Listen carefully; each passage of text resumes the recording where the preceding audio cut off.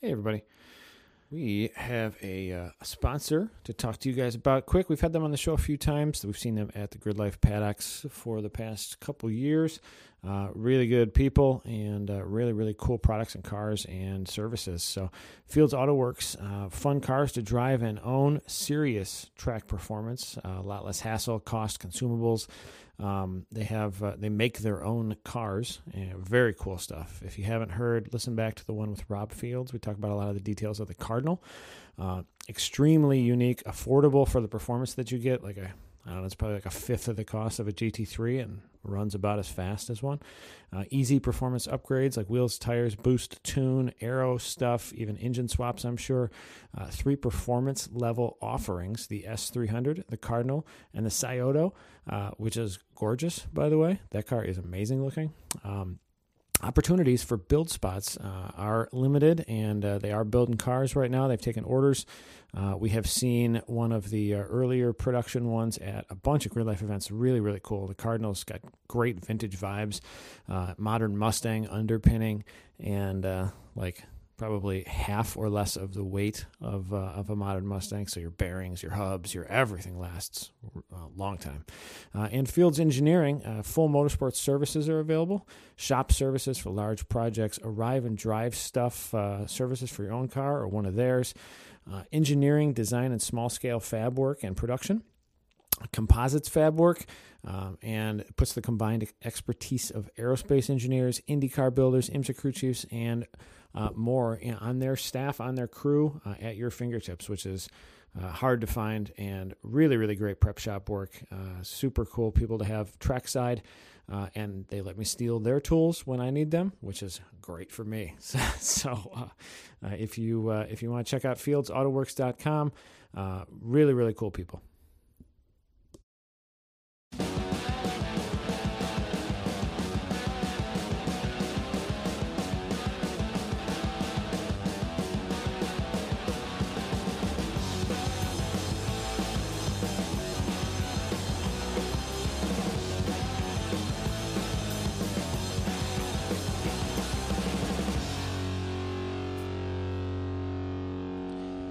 Welcome, everybody, to the Slip Angle Podcast. This is episode number 8, I think, of the weekend. So I'm going to let my guest do a lot of talking. My guest has been on the show before.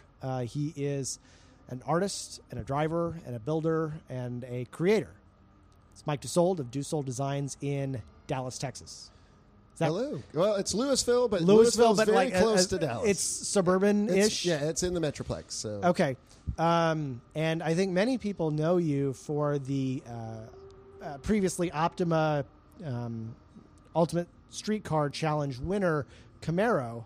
That is kind of this evergreen thing. You're always tweaking it for something new. And in the last few years, since I most recently talked to you, it had focused more on time attack and a little bit less on being a kind of that perfect, well-rounded car. And so you'd added some aero and done some events, but also had the intent to do Pikes Peak. And you had done that, I think, in the last couple of years twice. What was that experience like? It's a complete other planet. The Pikes Peak race is like nothing we ever did. We went in there thinking we knew how that stuff worked, and we couldn't have been more wrong. And it just beat us to a pulp.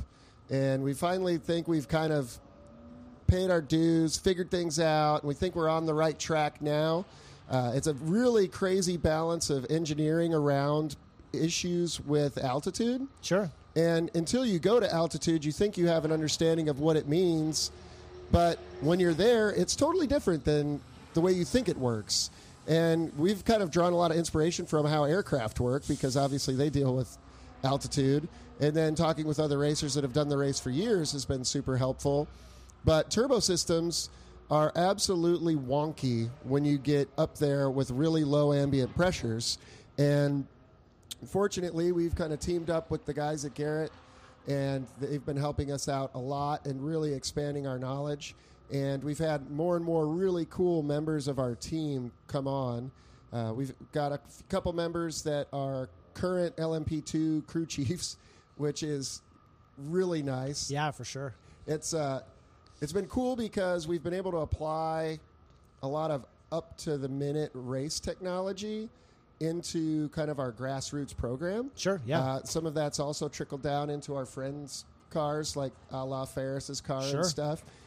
We've got hooked up with the aero guys at Virus. Yep. And they've done a lot of work with us on trying to make the downforce better because, believe it or not, downforce doesn't work the same at altitude either because the air's thinner. So yeah, the air's thinner. Nothing works good on the mountain when it really, really counts. You don't want to go off there.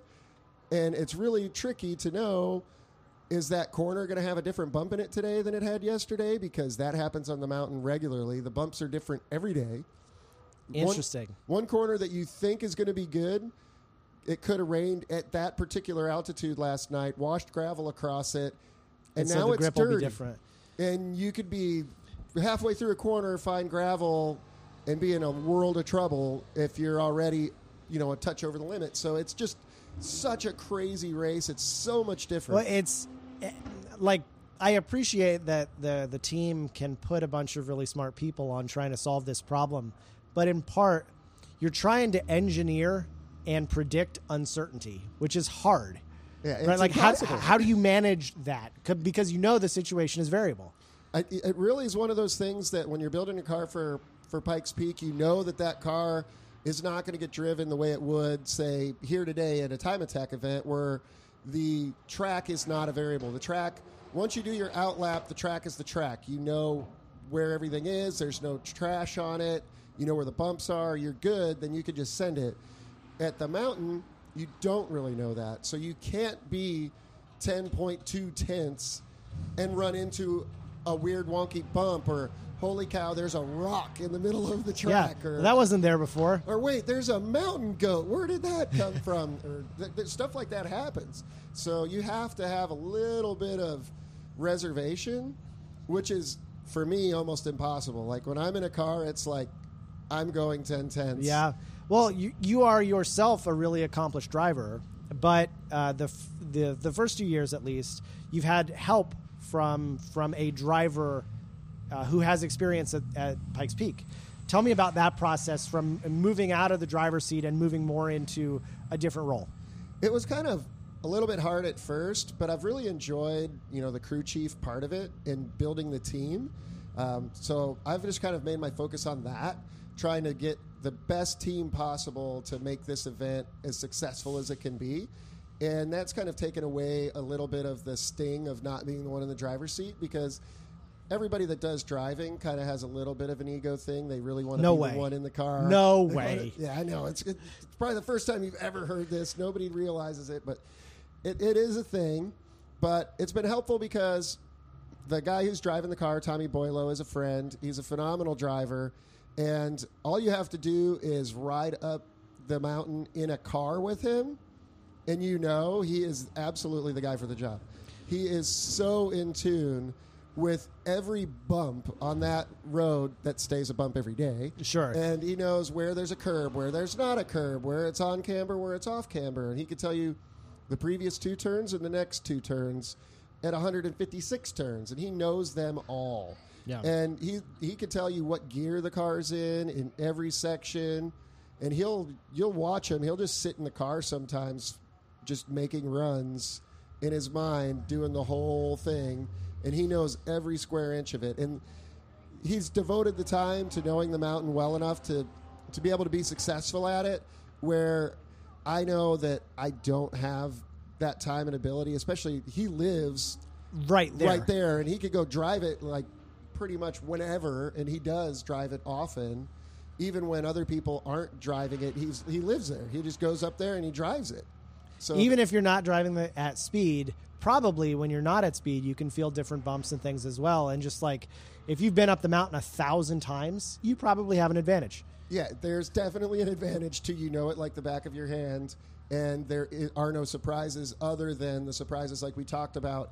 That no one can prepare for. That nobody knows about. So what happened the first year? So the first year, we had an issue with the steering rack, and the steering servo spiral lock came out. And it disengaged the servo from the steering rack on the top section of the mountain at 100 miles an hour. He had no steering. Like, you could spin the steering wheel, it did nothing. Okay. And he got 2 feet in, all the brake he could muster. And so, like, wait, walk me through that, because I'm not an expert on how your car is set up. That means that you have not a mechanical linkage on the steering? there is mechanical linkage on the steering, but it was a racing steering rack. And on a racing steering rack, the servo is a removable part from the rack itself. Okay. And what holds that servo on is a spiral lock. And if that spiral lock comes out, then the servo can move up the shaft and disengage from the rack itself. Okay. And the column is actually attached to the servo, not the rack. Okay. So when the servo becomes disengaged from the rack, you lose have no steering. And nobody had ever seen this before. And it only happened to us in the worst imaginable, well, not the second worst imaginable spot.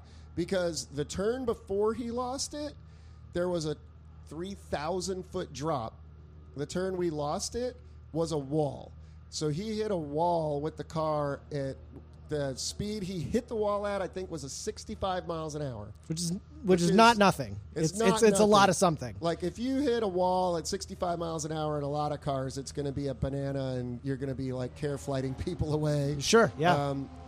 I was really proud of the car because the car it had the left front suspension completely ripped off. The front frame was kind of an accordion, but it absorbed enough energy that Tommy walked away and was drinking beers with us that night. So, I mean, that's a victory, right? yeah, I looked at it as a huge win, and honestly, I like to be a bright side kind of guy, and I now can say I've actually crash tested my chassis designs, Sure. and I know what it does, and I've learned from it, and then I got together with my LMP buddies, and we made it better. And we learned, oh, well, if we change this and this and this, we could change the way the force goes through the chassis in Sure. a wreck, because the way that the chassis was built before, it did its job in that it protected Tommy, the car held its shape, everything was good, but it KO'd the frame. I had to cut it off at the firewall and Sure. build a whole new frame. The way we built it now, it's built to absorb energy and shed parts. Okay, and sure. save the main structure of the car. Sure. So we've actually got like breakaway sections where we can shear the suspension off of it. Transmit and then bolt some new of that suspension energy back on it. away from... Yeah, and we learned that from the LMP guys because that's how those cars are built, and they wreck them all the time.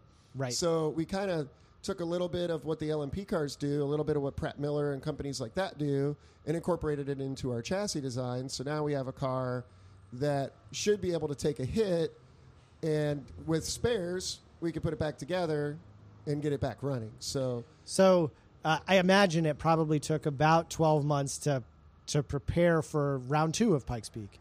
There was a break because of COVID? Is that right? No, there was no break. It was a little bit delayed. It went from a June race to an August race. So you had 14 months. And we barely made it because me being me and my buddy Tim at Motorsports Electronics and I get together a lot and just jam on ridiculous ideas for technology. We decided, we need to do a sequential turbo setup because that. I heard about that.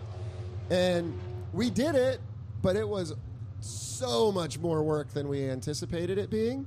And while it seems like it really, if we could get it proper, would be amazing, the difficulty with the system is that it gives you a large weight penalty and a heat penalty, and it's very finicky. So we didn't quite get everything exactly the way we wanted it, but we did get the car to year 2, which was last year, the 2021 running, and the car ran really well. We were the fastest car on Friday qualifying, or it wasn't qualifying, it was Friday testing, where we would have qualified in the top 5 of the event overall if we had our time. Our qualifying time for the event was set with the car really not running right and not making boost. We discovered that we had a wastegate issue that we fixed, and because we didn't really test the car, we just got it screwed together at the last minute and started running it at the mountain. There was a lot of little bugs that we kept running into. So on Friday before the race, we're like, oh my gosh, we've got the speed.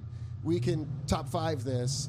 Well, we got bit by the exhaust gas temps. We had super high EGTs, and it started melting things on the way up. And by the time Tommy got through the first sector, we were only on 6 cylinders. Oh, my goodness. And on 6 cylinders with the car, we also had a brake issue.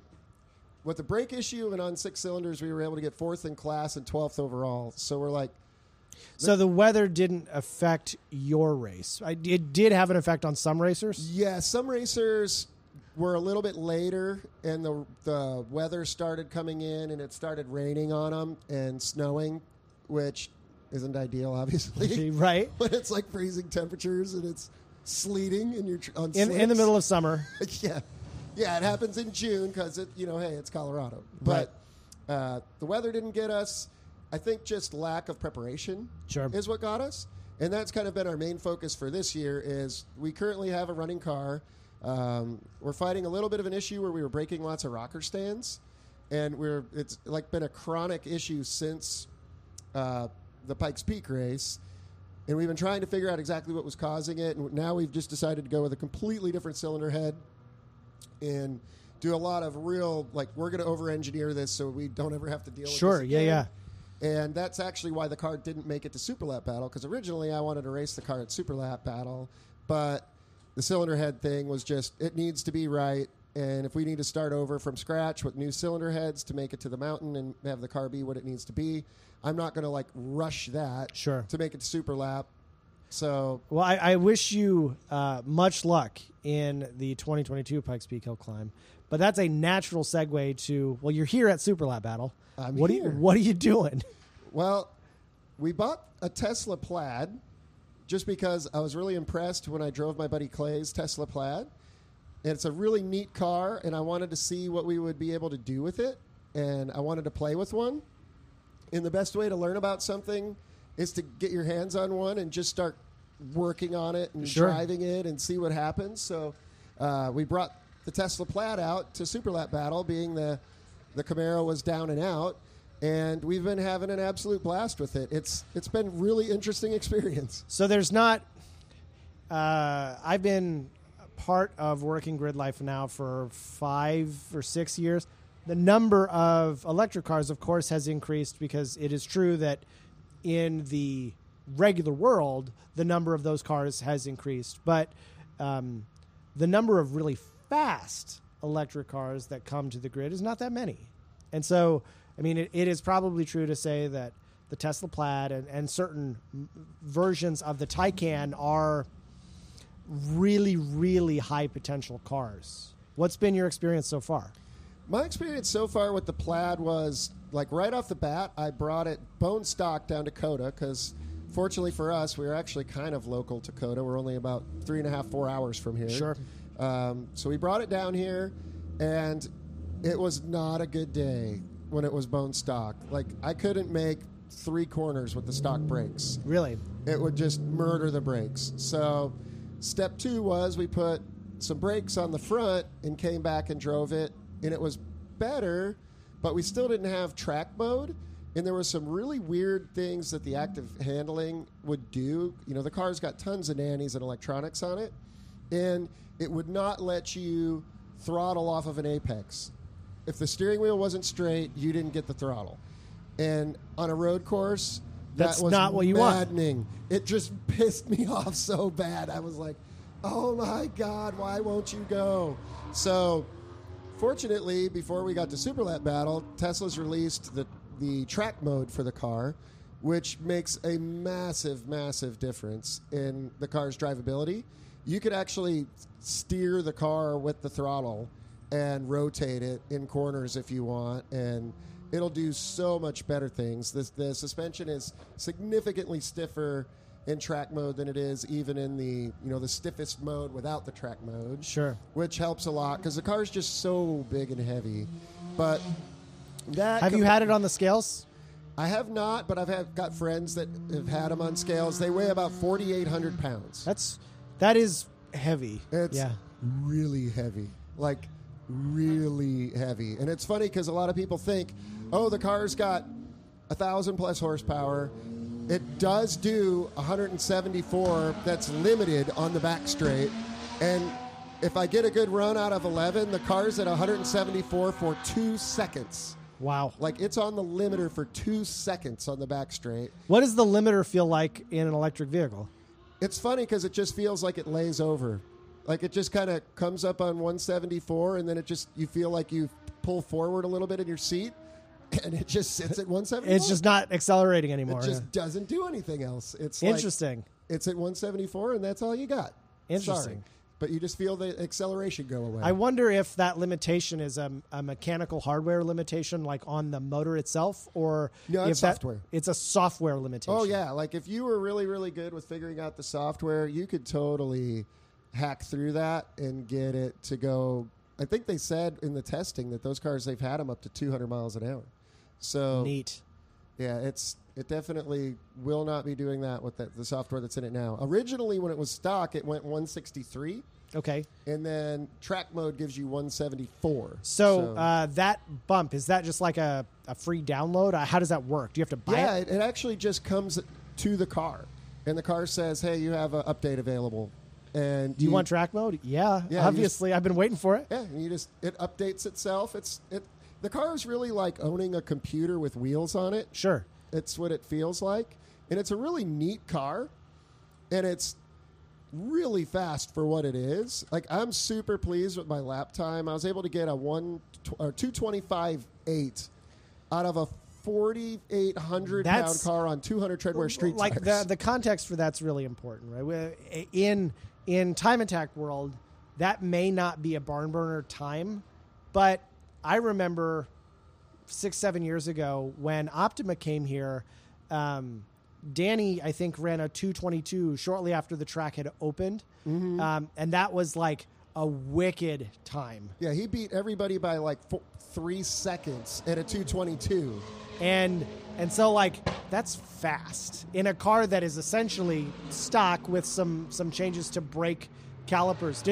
Did the calipers and rotors change, or just the calipers? Yeah, it's all new calipers and rotors, and then we put Forge Line wheels with AO52 Yokohamas on it. That's it. Other than that, the car is bone stock. Well, tell me how that system works. Like, I don't know how energy recovery works on those things. Like, you're able to change the brakes and you're not affecting that's particular part of the system? Yeah, that's a really common question, is a lot of people don't know like how the brakes on that car are related to the computer, but it really has a very similar brake system on it that like the newer Hondas have. And they actually share, believe it or not, the same parts. It's an electronic brake booster and a normal dual master cylinder and normal hydraulic brakes. And underneath the dash, there's a little like solenoid that can activate the brake pedal. So if it's kind of driving itself, or if it's parking, sure, or holding at a stop sign, it just has a little actuator that actuates the brake pedal under the dash. So everything else is fair game. We were worried that the ABS was going to be super, super advanced and freak out because we changed the brake bias a lot. I was not happy with the factory purely brake bias. Mechanically, though, just by changing the relative size of the rotor and the the square area of the calipers is what I changed. And the car, for whatever reason, I don't understand it, was really rear brake hot, stock. And they clean all of it up with the ABS, which is why some of the people you may have heard or seen online, they were like disconnecting one of the wheel speed sensors to turn off all the traction control and ABS and everything. And almost every one of them spun the car out and wrecked it. Well, it's rear brake hot. So as soon as you hit the rear brakes, the back tried to pass the front. Oh, sure. So knowing that, I'm like, well, I want to get this brake bias more what we typically see in like a race application. So I did correct that, and I've only had the car hit ice mode on me one time ever, and that was actually in turn 1 here this weekend.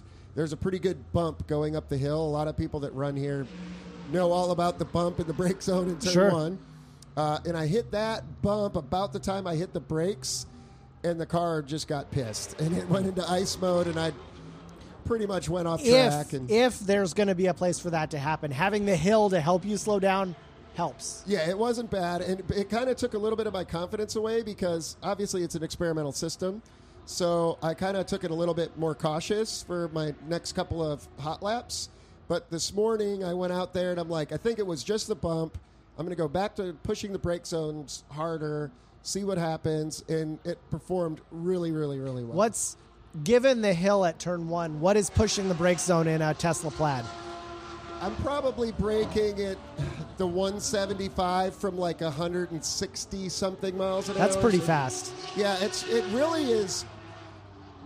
It's just so much weight on a 200 treadwear tire that you can just hear the tires, because there's no engine sound. Yeah. You just hear the tires squawking. Would you say that experience, like the tires are communicating to you better, or do you miss the particular feedback that you got from the gasoline powered cars? The electric car in my mind doesn't have the same soul as a gas powered car. It doesn't have just sensory overload where you could smell everything, and you could feel vibrations, and you hear it, and you feel it, and there's just so much more going on. In the electric car, you do feel, smell, and hear things, but it's definitely far more like you could hear the tires so much better. Sure. And you get different smells because there's no exhaust. But the brake smell is much more intense. Well, right. And that that smell was always there. You just couldn't smell it over the exhaust. Yeah, like in my car, you smell C16. Yeah, and which has a distinct smell. Yeah, you're smelling C16 burning, and you're hearing the car going boom, boom, boom in the brake zone. You're not hearing the tires squawking for that last little bit of grip, where it's kind of interesting. I feel like driving the electric car and experiencing the electric car is going to make me stronger all around. You think so? Yeah, because it really gives you the ability to just focus on one thing. Sure. And try to maximize that. Because when driving the electric car, I'm very much driving the tire. And my goal is I need to be wide open throttle, and I need to hear the tires squawking under brakes or squawking turning one way or the other all the time, which is obviously what you're supposed to be doing. But because you have so much feedback from it and you can focus on it so well, I think it's really interesting. Yeah. And it was a cool experience.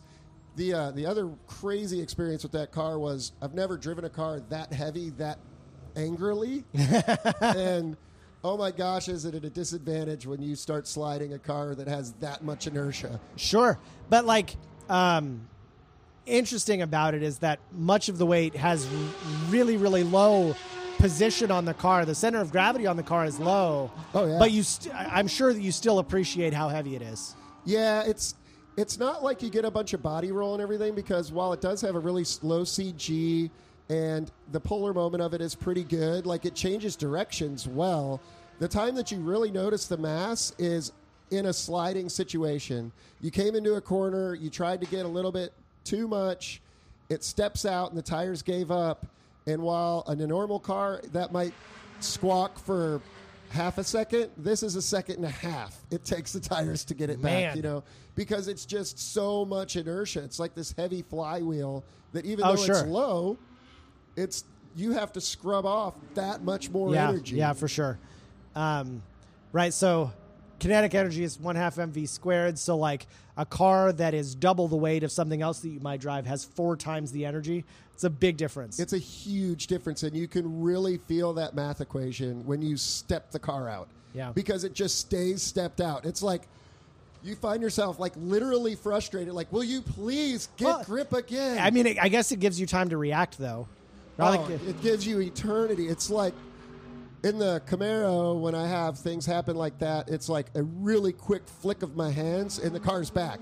This is like slow motion where I'm like looking at my watch going, is this freaking thing going to get grip again? Before we started the show, I asked you about cross-shopping because like the Taycan Turbo S, I think might be at a different price point, but they're both like ultra high-end performance electric cars. Mm-hmm. How did you cross-shop those, or did you? And how did you decide that the Plaid was the platform that you wanted to start with? I just saw so much potential with the Plaid that I just wanted to get one and experiment with it, because the thing is, right now, the fastest car in a straight line on the planet, other than one unobtainium $1 million electric car. Oh, yeah. Other than that, that's the fastest car money can buy in a straight line, period, which is really neat. And I wanted to play with it. Sure. And after driving it, I'm like, man, this thing really, it turns well. Now with the big brake kit, it stops well, and it's really fast. And we're talking, to put this in perspective, that Plaid just went on 200 treadwear street tires, a 225/8. I have a friend that runs at Coda all the time and has a built-up Z06 Corvette, C6 Z06, with a built motor, and he's run it on Hoosiers and's run low 26s in it. Okay. And that's a guy that he's a hobbyist, comes to the track. He's not going to go set the world on fire at a time attack, but you're talking he's trailering his car down to the track in a Corvette running low 26s, and this Tesla can drive home on 200 treadwear street tires and ran faster. Well, that's an interesting point. Something that I've noticed about being at this particular circuit, though, is that they don't make it easy to charge your electric car. No. You've been time attacking for 2 days. Your car's not currently on the charger. How does session-to-session strategy, what do you probably do a couple of laps before the tires get too hot? Do you have to charge the car between sessions? So I'll give you what we've learned, because that's better data. Okay. So yesterday we were doing it wrong. So today we kind of know more about how to manage it. The car will have enough battery. If we fully charge it at the supercharger, which is about 12 minutes from here, we can get it back, get it cooled down, get an outlap. Cooled down in this case means during the charging, the battery will warm up. Yeah, it gets and you hot. you don't want that if you're trying to do a max power run. Yeah, it's actually a big problem. I went out yesterday. I went from the supercharger to grid, and I got partway around my hot lap, and the battery light was blinking red, and it cut power. Got it. So temperature is a big thing. But what's great is track mode actually manages that. And Okay. I didn't realize it, but you're kind of supposed to put it in track mode 30 to 45 minutes before you go run it. Okay. And it'll bring all the temps down to ideal temps for the track. So I haven't I haven't studied the battery system in the car much. Is there some kind of active cooling that's when you enable track mode? Is it fans or liquid cooling? It has fans, a radiator, a water pump. Okay. It's got the whole regular car cooling system that goes through the motors and the batteries. Okay. And they can manage the cooling independently from them to just kind of try to focus on keeping the temps ideal in them. And it also does some interesting things with the battery where when it's just charging the battery under acceleration, it can actually alter cells. It has sectors of the battery. Sure. And then it'll alter sectors to try and heat it up evenly. Okay, sure. So that it doesn't just smoke the battery. Sure, yeah. So that works really well. And if you're smart about it and you know that the track mode needs time ahead of time, it's way easier to manage. At this track, I can get an out lap, one really wring its neck hot lap, and a cool down lap in about 30% of battery. Okay. So the strategy is the tires are done after that lap anyway. So that's what we're doing. Then we'll bring it back in. The break between sessions in the morning and the afternoon is not sufficient to leave here, go charge the battery, get back, cool the battery back down, and then make another run. So if we manage how much battery we use, you can do 2 sessions and then charge it over the lunch break. Sure, where you have which more is time much to longer, cool it down, and then go out and do 2 more sessions. Gotcha. But that's pretty much where you're at with a Tesla Plaid on a track day. So having driven gasoline cars at the track a bunch, especially higher power ones, you get kind of used to how expensive consumables are, especially gasoline or E85 or your race fuel, whatever it is. That vehicle running into the supercharger is kind of a nuisance. You pay a fee to use the supercharger, is that right? Yeah, for a while they used to let me use it for free, but yesterday, one time I went there, it was $4. Then the next time I went there, it was $10. So they kind of... It's funny, though, because that's probably 1/3 to 1/4 of what I would spend on gasoline for my Civic to go to the track. Well, if you think about it, it's $10 for a full tank. I pay $10 for a gallon of gas in the Camaro. Yeah, for sure. So, I mean, you've kind of made your entire career though on gasoline powered internal combustion engines. You're tinkering with this, but like, what amount of your tinkering can you translate to business? So my ultimate goal is I want to try to create hybrids. So I think that doing a car kind of similar to my Camaro, only a hybrid, where it had maybe 300 or 400 horsepower on the front axle and then 1,100 on the rear, Would be neat.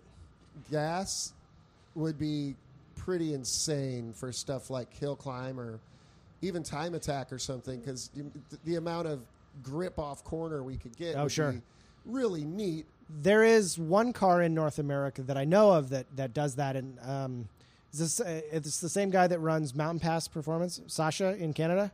Okay. He has a 350Z that's now a home-built hybrid, and I've seen a few videos of it running. It's a gnarly thing. Yeah, I think it could be really cool. And I mean, having old muscle cars and stuff like that are, literally like 1,500 horsepower cars. With like modern technology is cool. Yeah, I think it would be really neat. So that's kind of the intrigue for me, and part of why I thought, okay, I'm going to step into the Plaid just to learn electric, try and gain an understanding of it, and then apply that going forward into other builds and say, okay, well, what we've learned about electric systems, we need this amount of battery. This is what happens to them. We're gaining a ton of knowledge about that. And you're not going to gain that knowledge reading about it. Sure. You need to get in the trenches and go out there and be willing to take a chance.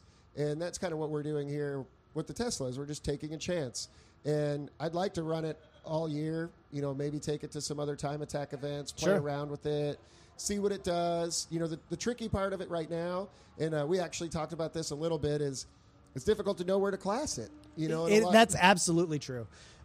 Grid Life, Adam and I talk about it all the time because there's now a spectrum of performance available in electric vehicles. And so even within a certain model, right? Like you say, well, at some point you're just doing it by gut. You're saying how much potential is available in this trim level. Yeah. And probably we're going to get it wrong sometimes and just have to make adjustments. Well, it's really cool because exactly what you're saying is what we went through with the Plaid when we brought it out here. We've got a bunch of friends like Ferris and Swenson and everybody that's making all the predictions of what the Plaid would run. And, most people were wrong. They were just not paying attention to how detrimental the weight was going to be. And I think it's good that we're out here running it and we're giving it 110% because now even guys like you now know. Like, you don't have to wonder what a Plaid prepared that way. And I don't think that I'm this is not saying this to flatter you, but like, you're a pretty good driver. And so like when a car is driven by a pretty good driver at a track that you have frames of reference for speed, you can say, okay, well, like that's a good baseline. Now we can kind of work from that. And Adam and I have both seen that almost within 1 second, lap times at COTA match lap times at Road America. Yeah, it's really interesting. It almost to the second across all kinds of different car classes. Was within less than a second at both tracks. And GLTC is within a second. It's crazy. Yeah. But now we can kind of see that and be like, okay, well, the rules don't right now, like the rules don't match. They're written for gasoline powered cars, right? So the rules don't like necessarily apply in the way that we want them to for certain electrics. And so that means probably we should just make some adjustments. Yeah, and I think it would be interesting to, at this point, there's not enough electrics for them to have their own class. Because and I don't think that people want separate classes for electrics. What they want is to show that electric cars can be better. Yeah, and I think it would be fun to take the electric car out and run in a group that you can be competitive in, and because you're going to have different advantages and disadvantages, right. And it could be a lot of parity in the racing, and it could be interesting to see, okay, at this track it's going to favor the electric car more, but say a track like Gingerman or somewhere that's really dependent on change of direction and everything, maybe the mass of the electric just kills it, but the same two cars that are close So you haven't done a ton of events in the Midwest that I'm aware of. Like what we saw in the Model 3s was the Model 3s have been running in our street class, which is kind of our entry-level conventional time attack class. And they can be really competitive at a track like Autobahn, which has a lot of like not flowy corners, but like point-to-point, really torque beneficial cars. But at a track like Road America that's so high speed, especially coming up to start finish, like the hill and the high speed you have there, the cars just like they struggle to compete. And those cars die at like 90 miles an hour. Yeah. They just have nothing left, and that's where the Plaid is different. It doesn't struggle with the speed there. Yeah. But what it gains in speed, it loses in weight because it's like 800 pounds heavier. Right. So the braking ability is probably, I mean, it brakes well, but it's got a lot to slow down. Yeah, it's just too much mass. And so I'm kind of spitballing, but like I can imagine a scenario where our Street GT class, which is where these cars would probably fit, save the requirement for MSRP. Perhaps there's a provision for MSRPs for electrics, which are measurably more expensive, even though the performance might be equivalent. So we'll see. It's interesting stuff, and it's cool because it's groundbreaking and it's new and it's something that we've all got to deal with and experiment with and learn about. Yeah. And we won't really know where it's going to go until we try things, and some things are going to go great and some things are going to be like, well, that was a mistake. And well, and I tend to drive cheap cars currently. And so I have an old Civic that I take to the track, and I have a Fit that is just like a garbage car that I drive to and from work. And then I have a 40-foot bus. So like the bus is the thing that is my fun thing for the moment. But I thought about it, and if I'm not buying new cars in any like particular urgency, there's a really good chance that the next vehicle I will buy, if it's new, will be an electric option. Because at the rate at which car manufacturers are prioritizing electric, let's say my time horizon to buy a car is 5 years, and I want a car that just is an everyday car, it could be an electric car, most likely. Yeah, well, and the way fuel prices are going, it becomes kind of more and more and more of an advantage. Yeah. And like if you wanted to be strategic, if you notice this, like probably your electricity provider has rates that differ on time of day. If you wanted to, you could just have a relay or something in place that would allow your vehicle to charge at the off-peak rate. So, Yeah. so say it's 10 p.m. or something, from 10 a.m. to 4 or 10 p.m. to 4 a.m. You could just set the You system. can program that in your car. Can like you? The Tesla you could tell it when to charge. That's fantastic. Yeah. So you just plug it in, and it will minimize the amount of money you spend on electricity. That's pretty cool. Yeah, there's lots of cool stuff with it. I'm not on the team that says that they're way more green. I feel like that's kind of a big elephant in the room that people have with the electric cars, is they all feel like they're more green. I don't really feel that way, but I think that they're really neat, and the technology is really cool. But it's kind of interesting how you could kind of dive into a whole nother thing. Well, about actually, I might electric challenge cars. you on that, not to fight with you, but I'm interested in your perspective, because often people will say that there is environmental consequences to producing batteries. Sure. Mining minerals is impactful to the environment. That is correct. But so is drilling for oil. Oh, yeah. And so, like, I didn't say it was less green. I just said it's not more. oh, well, yeah. I think, though, there is probably a net positive benefit to the consumer because you spend less money on fuel. So really, I've got a few friends that I've talked to that are electric car engineers. Sure. And it kind of all comes down to price per kilowatt hour. Sure. So if you get the efficiency of some of the newer technologies in gas burners, you can actually get the price per kilowatt hour lower than you can get in an electric car. So there is a very valid argument that with the technology that's coming online and available for super efficient gasoline engines, that they could eclipse the price per kilowatt hour available with electric cars. In part, probably because those cars start at a lower initial purchase price as well, which should be factored in, right? Sure. Well, and then you get into things like how hazardous is the waste from the car. You know, like you have to go from, okay, we're going from stuff in the dirt to stuff going back into the dirt. Right. That's the full footprint of that car and its effect on the environment, not just you taking it to work every day. And I think a lot of people kind of tend to lose sight of that. Sure. And lithium mining is horribly inefficient. Well, look at these guys. It is. My face on your car. You didn't get it 2 minutes. Tell Abe about my face on your car. You didn't get it. You didn't do it. So Ferris Khartoumi just walked by, and he's had a really good weekend. But his goal was 2 minutes, and he ran a 2:04. He ran a 2:03.9. Oh, yeah, that's right, a 2:03.9, which is a fantastic accomplishment. And I have also seen that it was probably a little bit scary to drive because the car seems to be resonating in a way that's really concerning. I'm trying to look up what his results were. Day 2, position 2, group 1.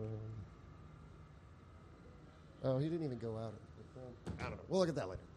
So, but I feel like that if you look at it from soup to nuts both ways, I feel like it's really close. And I think my point is not that either is decidedly better. I feel like they're just largely different. sure.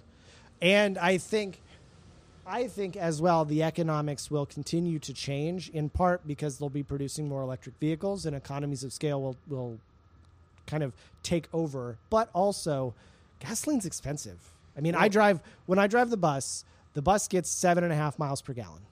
And diesel is like $4 a gallon. If you're going from Louisville to Heartland in Topeka, Kansas, like that round trip is like $800. It's a lot of money. Yeah. And I won't say that an electric vehicle could do that same thing because at the moment they just can't. So when GM says that all their vehicles are going to be electric by 2030, that's a load of crap because you cannot at the moment replace a Silverado 2500 heavy duty with an electric option. Well, you know, can't. I would say that you might be wrong because there's some technology out there right now that is, you see glimmers of it, but it's what they're working on now, and it's like 2 times as efficient as batteries. So the whole thing is going to be battery technology, right? And the whole limiting factor of it is going to be energy. Now, how much lithium do we even have? We have a lot. It's not the most precious metal. But they can't produce enough currently to support the demand currently. So when they need to build that many more electric vehicles, like the lithium production in the planet is going to have to go up exponentially to support it. That's almost certainly true. Yeah, the infrastructure does not currently exist to support that much lithium production. Now, I will say that people are innovative. I learned from Robert Thorne that Robert works in a business that responsibly and legally disposes medical marijuana waste. So like after the plants have been extracted and whatever, he works in a business that handles like the federal responsibility of disposing of this waste. And it's like this entire industry exists because basically the government mandates that it should. And it can be a lucrative business because there's a ton of waste. And this entirely new business idea just exists. And you can't just put it in a hole. Exactly, right? So like if there is a requirement to dispose of lithium batteries in all devices in a particular way, there will be somebody who figures out how to make a business out of that. Well, the thing that kind of just shakes me is that we can't recycle them. Like the fact that they just get canned, you know, that just seems mega wasteful. Well, the thing that I think is unusual is you think about your personal life. They're not lithium batteries necessarily, but we've been throwing batteries away for a long time. Oh, yeah. But it's one of those things that maybe we need to spend a lot more time figuring out how to recycle this stuff. Sure. And turn it into something usable. Or even just like a base stock again, right? Like part of the industry that I work in the chemical industry, is just like taking material waste and converting it back into a base feedstock so that you can do something with it. That's Sure. a really important business. Yeah, like if you could take lithium batteries and treat the lithium in some way that makes it activated again, to where you don't need to continually throw that away and mine more and everything, that would be really cool. And I can't help but feel like there's got to be a way to make that work. I think we probably even know how to do it, but at this point in time, it's not cheaper being to done. get new one. To get Yeah, new right, stuff and so that's than it like- is to recycle it. That's an interesting point, because how many Tesla Model 3s, given that they've been making them for a while, how many Tesla Model 3s and Model S's do you think are just sitting in junkyards? Probably a lot. You know, I think most of them end up getting sold to people that stick them in Volkswagen Bugs and stuff. Oh, is that right? Oh, yeah. There's tons of people that take wrecked Teslas, and the drivetrains for wrecked Teslas is a thing. Like, there's companies that specialize in just that because people put Tesla drivetrains in everything, and Tesla batteries and stuff. And the interesting thing is, like, the Tesla battery is really not the premier technology right now. Yeah, it's it's a conventional, at least for a time, it was like a conventional Panasonic battery cell pack, right? I'm not sure if that's what it still is, but Yeah, the new ones I think are better. I'm not a subject matter expert on that at all, but I do know, like, the little bits of things that I've been reading and looking at. There's some companies up in Michigan, like some startups, that have taken their battery packs and stuck them in Teslas and doubled the range yeah. with just better battery technology. Yeah. And there's a battery company in Texas as well, I believe, that's got some really groundbreaking battery technology. And that's where the future of electric lies. Like, the motors are there. The motors can make plenty of power. Yep. It's just, how do you get enough energy storage to I make it work? I think that for certain applications, electric semi-trucks make perfect sense, because electric semi-trucks need a lot of torque. That's true. But they have a lot of volume. You could store as many batteries as you need to get the range for the design requirement, right? So if you Just need... imagine how long it'd take to charge this sucker. Sure. You need an infrastructure This for that. one's offline for a week to charge. Well, I mean, maybe not. Probably just the amount of amp hours that you need is just I guess you up. could probably use it in individual packs and have like a squid of chargers going to it and getting Right. charged up. I mean, and like, I don't know how often you drive big rig, but like going to a truck stop to fill up a gigantic vehicle is not a fast thing. No, it's, I mean, granted, charging all the batteries in an electric semi-truck would be a lot, but I mean, many of these routes, the distances drivers are allowed to drive are prescribed, right? So what you need are batteries that are sufficient to accommodate that many miles. when you need it to charge in their brake. Yeah, right. Like if you can drive 8 hours or some number, I'm not an expert on how many hours a trucker can drive, but let's say you can drive 8. That means that 16 hours, if there is a charger available, that's 16 hours to charge. So then I think you just need enough amps to accommodate. Seems possible. Yeah, it seems possible. It limits the team driving aspect I of, suppose that's true. of truckers, but it's a cool concept. It's cool technology. I mean, heck, it'd be neat if there was a way that you could get the things to, make regen more effective. Oh, sure. And, I've heard people have come up with some really crazy stuff where they'll, like, tow their car while they're driving it, like, let off the gas, and then somebody will tow them, and the regen will charge the thing, like, super fast. Interesting. So there's a lot of neat stuff that can happen and a lot of creativity. I'll ask you one more question about the Plaid, and then I'll let you go. What do you think of the yoke steering wheel? I am not a fan of the yoke steering wheel. I would love to have a regular steering wheel on it.